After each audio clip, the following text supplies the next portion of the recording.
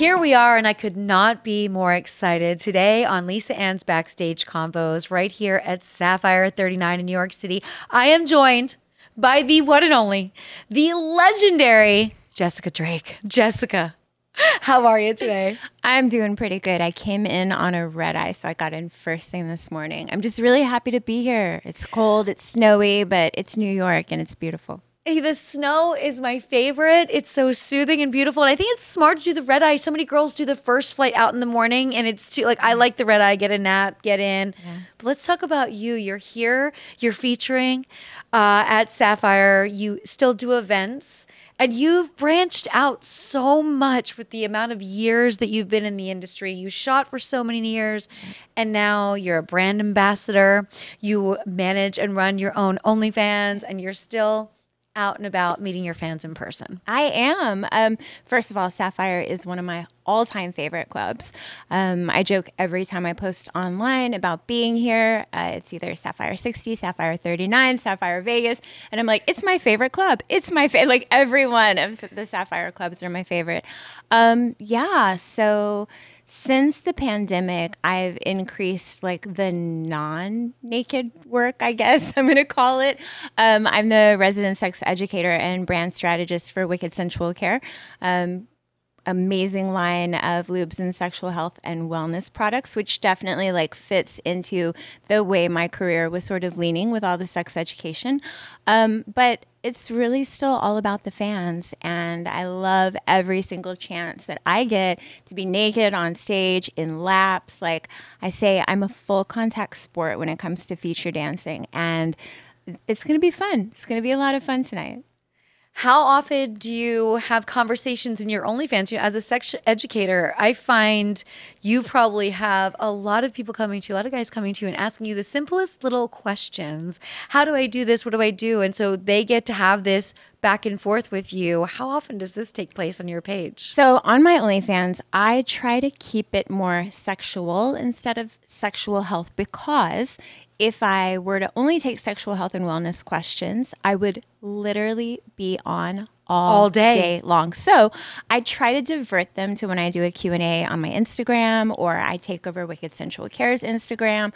It does happen a lot. And also I do like online workshops and presentations, and I work with other like retail stores. So I try to keep them focused in that area, and I try to make OnlyFans for like, look at me, I'm naked type thing. You know, like Here are my feet. Yeah. Here are my feet. Okay. Here are my feet. Like, let me get you off here. Yep. And then let me teach you how to get off, or how to help your partner get off over here in these areas. So the separation, it didn't really happen at first. When I first started my OnlyFans, I was trying to balance back and forth. But I really worked it out, because just so many people want to see video content. So many people want to buy customs. So many people want to like sext with me, basically. So I just like a little separation. It can be really fun too, especially the customs. You get to know your buyer so much by doing customs. And after you've been in the industry on large sets for so long, it's more intimate and fun to be there with your phone to your specific person about the things they love about you.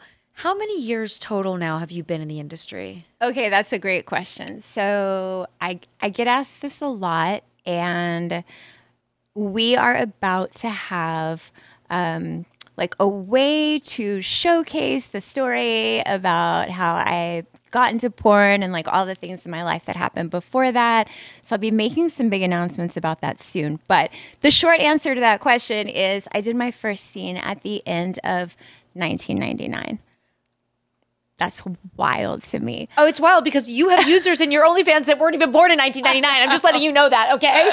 No, I know, because they're like, can I call you mommy? I'm like, no. I say no to mommy as well. No on that. I still want to feel sexy, and that does not feel sexy to me. So please don't make me that person, okay? Yeah. Not that mommies aren't sexy. Look, right, y'all, no. Mommies are so sexy, but you're calling me your mommy? No, we're not going to do that. I'm sorry. You shoot your first scene in 1999, which was before we had the internet, which was was before we had. It was the same time. Like it was exactly. So time. you were really on the cusp, but it makes sense because I did Wicked's first movie for the web. It was called Wicked Web. If you remember the black and red box cover, and when I'm going through like scrapbook and I see that and I'm like, welcome to the internet. I'm like, this dates me so much. The fact that I was, the banner for their web. For the web. Didn't even know what to call it yet at that time.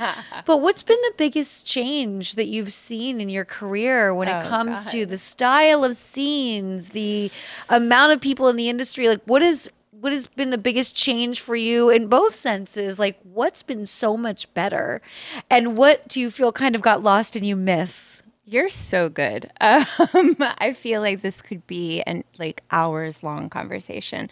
So I think the thing that has gotten better is as technology has evolved, it's really given us the opportunity to reach fans in different areas, in different ways, and so instantly that we ever were before, right? So that's great.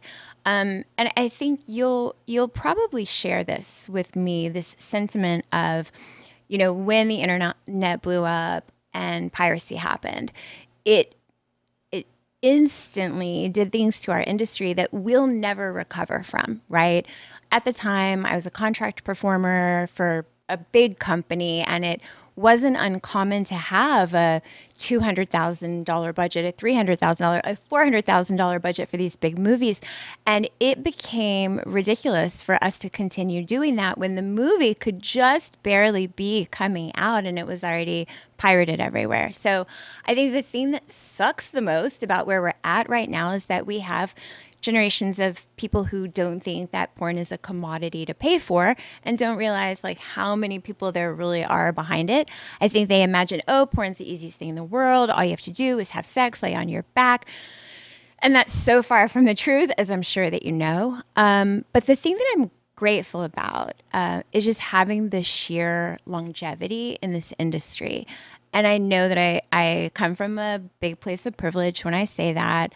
I didn't get shot out, and when we were, so I'm a little bit after you, but not by much. Nope. So back then it was like, you're gonna get shot out if you do too much or work for too many people. That doesn't happen anymore. Now it's all about. I feel like it's all about what do I want to do? What are ways that I want to showcase myself? The content platforms where we own our own content and we are creators ourselves. I think that's key right now because we work with who we want to work with. We do what we want to do. We use the type of protection that works for us and we own it and it's ours and it's our money. So I think that was really a pivotal time in our industry too. Yeah, going back to the what you miss, like I remember just no more craft services. And I remember sets went from 60 people and you loved them all. You looked forward to seeing them all, your lighting crew. And I remember being on a lot of large Wicked sets. So I know the big, and you got to know all these people and it was like really social, it was like a little summer camp vibe and it just got so small. And I remember my first couple shoots where it was like, me and Jules and the talent, on a handheld. And I'm like, well, this is weird. I was like, it was so, I didn't feel as special. You know what I mean? I felt, but then I understood it and I got it and it was quicker. But I also had that kind of remorse for not having those interactions with all of those people that I knew just lost their jobs completely. Yeah. We could still work. Craft services was no longer getting hired, but there wasn't wardrobe people on set. Remember, we used to have hair and makeup. Yes. And separate. Yeah. Okay. And a stylist. Oh, yes. Okay. And you remember the Emma days when Emma would do your makeup, you would go and make a plan to do a million extra things that day. Your girlfriends are going out to dinner. Your makeup looked so good it could stay on for 2 more days. I would sleep in it. Yes, I would not wash that makeup off. And also, Emma Nixon, famous makeup artist. Yes. The first time I ever sat in Emma's chair, I thought she hated me because it took like 3.5 hours and she hurt me, like teased my hair and like did all this stuff to me. But I looked in the mirror and I was like, who is this glamorous creature? And can I just stay like that? I was like spraying hairspray on my face to so it would stay. But so there was that, but you're right. The fact that we're able to creators now creating their own content, owning their content. Actually, I also love the fact that for younger performers, this is really teaching them how to run a business. Oh, yeah. Because if you want to be good on OnlyFans or any platform you're running, your Instagram, your Twitter, it is a business. You got to put time aside every day. Yeah. When am I going to engage? How do I want to share? And you've got to stay on it. And I love that, what it's teaching everybody instead of just rolling up to set. Yeah. We were from an era where they protected us and they told us don't shoot too much. Yeah. I mean, when we started, a contract girl didn't even do anal. Now a girl gets this one did. Yeah, but yeah. in time, but now you get in the business, it's one of the first things you do. So those transitions have been interesting to watch. What do you think it is with you that has been all about the longevity of, I mean, your body has always been amazing. You have always been beautiful, but it takes more than that to have that kind of resilience in this industry. I love what I do. And I have been lucky enough to have an amount of control that people don't always have over their careers. And I think being with that big company as they existed for that duration of time, I did feel that protection and that comfort to grow not only as a performer, but as a writer, as a director, as a businesswoman. It was never just here, today you're going to work with this person, do this sex act, and wear this outfit. My job has never been about that. And that's just something that I'm super grateful that I had that. Also, one of the biggest reasons, fans, like my fans are so incredibly into me and they're so loyal. And anytime I come over here to the East Coast, there are people that live all over the East Coast that are going to come in, and I know they're going to be here. And it's going to be 19 degrees and snowy, and they're coming, like they're messaging me. They're on their way right now. And I just think that I've always enjoyed, look, I know where I came from, like in my life, and I know who I was and what I had and what I did before I got into the industry. And I know what I've made and I know where I'm at right now. And I'm so incredibly grateful for the experiences and just the things that I've been able to do and have because of this business. If fans are respectful and cool with me, my affection for them is limitless, you know? And every once in a while, I mean, you know, there are people out there that aren't the best as far as fan interaction goes. Also, it could just be not their fault, not their best day. They had too much to drink. Right. Yeah. Absolutely. Or they're out with their friends that are a bad influence and they're acting out. Sometimes I would put it in that perspective, being like, this might not have been his best first impression. Yeah. But don't let it ruin it for everybody. Right. So you don't want to do that. You know, I give everybody just so much grace and appreciation for supporting me. And I love them. I just love them because they've made this all possible. I can't believe I forgot to get comfortable when I got here. I'm so sorry, Lisa. Look, amazing. There we go. There we go. Last time I was out here, I got all kinds of Sapphire merch, and I was so excited about it. I don't have that one. And then I went, uh-oh. That's me looking at Mike, wondering why I don't have that one. Well, so your boobs are a bit bigger than mine, I think. Uh-huh. Maybe that's why you don't have it, because to get into it, I was like, and it's like barely on me. Okay. So yeah. We can make it work. We could make it work. Back to you, but I love what you just did there. I forgot. When you talk about fan interactions, have you had any wild ones? Guy gets up on stage, you don't even know where it came from. Like in the moment of being an entertainer and you're working this room, and I think what people don't know is what it's like to be in that space. You're excited to be out there. You're also monitoring everything going on. Did the DJ play the right song? Are the lights right? You know, where are my people that I like? And then something random will happen. And it could even be something as simple as those stages that are high and someone spills a drink on it. And you're like, okay, in your mind, you're like, still want to keep the show going. Nothing's going to change. Got to work around that area. Going to dance over here. Wait till someone mops that. Has anything wild ever happened? You sum that up so accurately. My brain is always just, I feel like my brain is a hamster on a wheel when I'm on stage sometimes because I'm trying to remember all these things. But all I really want to do is just get naked and throw myself at people. That's my show in a nutshell. I mean, I have cool outfits. I've got great theme music, but just get me naked and let me get on someone. I would have to say that one of my wildest on stage fan interactions, there's two really big ones. When I give out merch, and I bring a ton of merch to this day, I still bring a ton of stuff to give away. Fleshlights hurt people if you hit them in the head. You might know this already. They're very heavy. They're very weighty. It's obviously it's something like it's like not a t-shirt cannon item. You don't put a fleshlight in a t-shirt cannon. Have you thrown a fleshlight from the stage? Indeed, I have. Also at Sapphire. So one of the interactions. You know what? Actually, I think all three of these interactions involve fleshlights. So once I threw one out to the crowd and two people got into a fist fight over a fleshlight. Over your vagina. I mean, that's pretty rewarding. I mean, talk about fighting over me. You're not even just fighting over me as a human being. You're just fighting over my vagina. In a box. In a box. So there was that. And I felt really bad because like all of a sudden the club parted like this and everybody's brawling and tables are getting knocked over and I'm on stage like, yeah. And then I went, uh-oh. Like, oh, this shit. I'm like, I have another one. I have another one in the back. Damage. So there was that. Another time I was, I do a little crowd control, not that time, but I do a little crowd control when I do giveaways and I'll be like, make the left side make noise, and the right side make, and go back and forth, whatever. So I'm doing that. And in the midst of doing that, I have like probably a bachelor party. And they all stand up and they all drop trowel and they all start spanking one another. But like there's balls everywhere. I'm like, y'all, I'm the naked one here, not you. So I just went like this. I covered my eyes and I just threw the fleshlight in their general direction.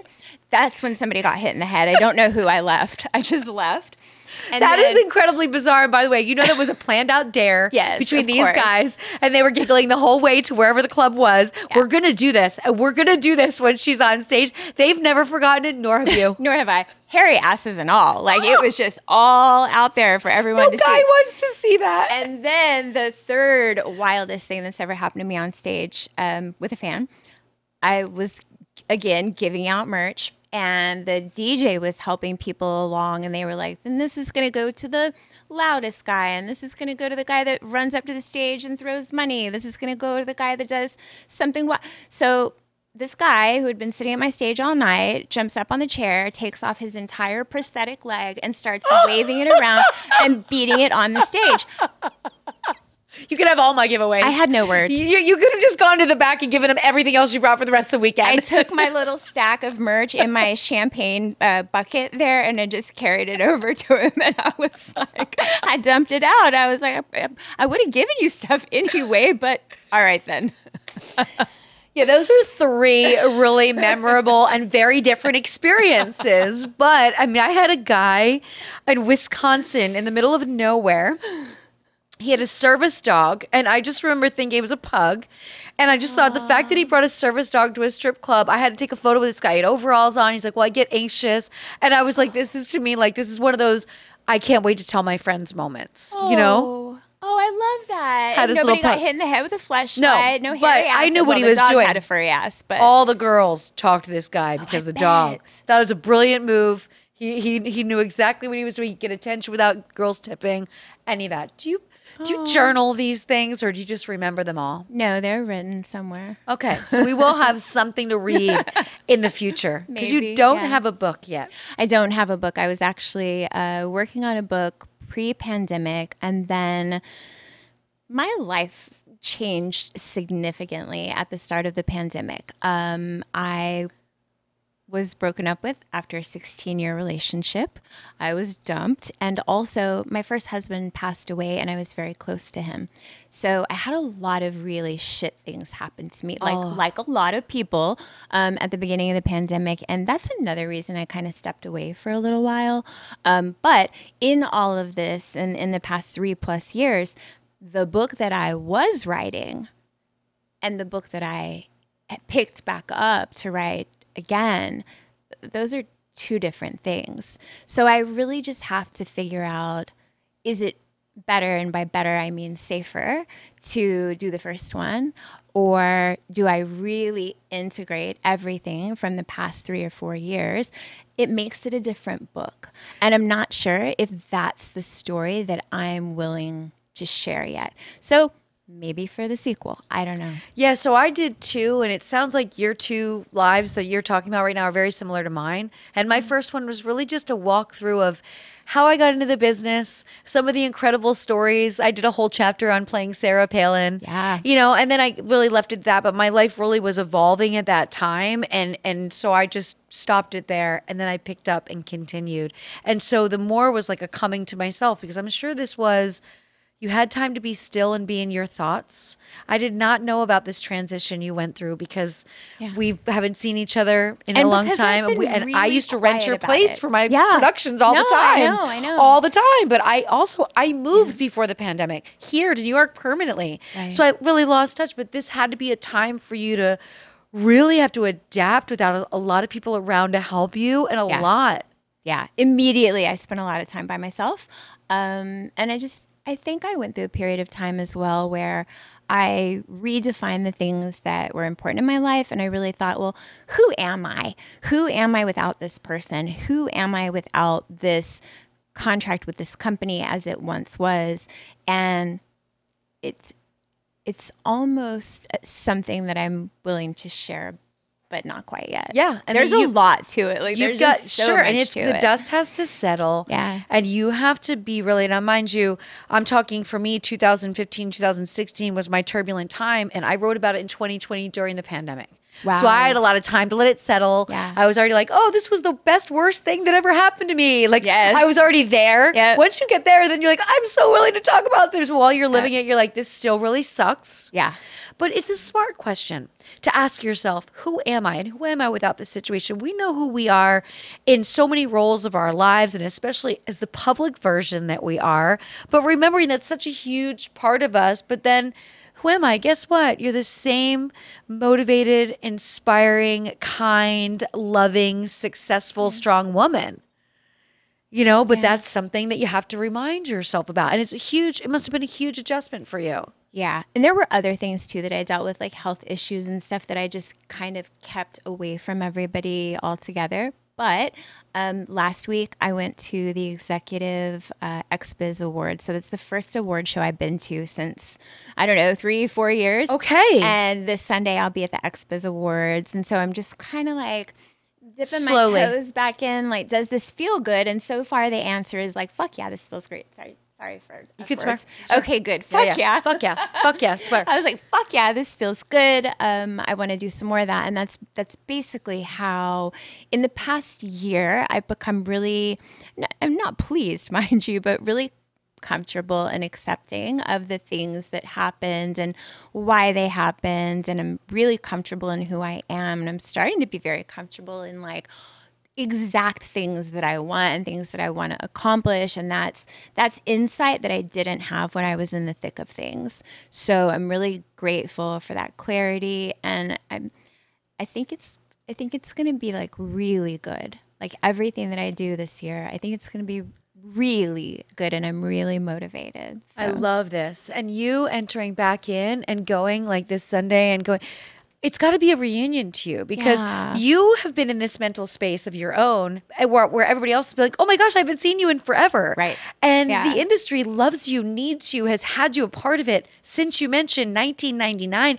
and a huge role model for talent, for other people. Look, it's the one thing I always say about this business is, you're popular when everyone either hates you or is motherfucking you.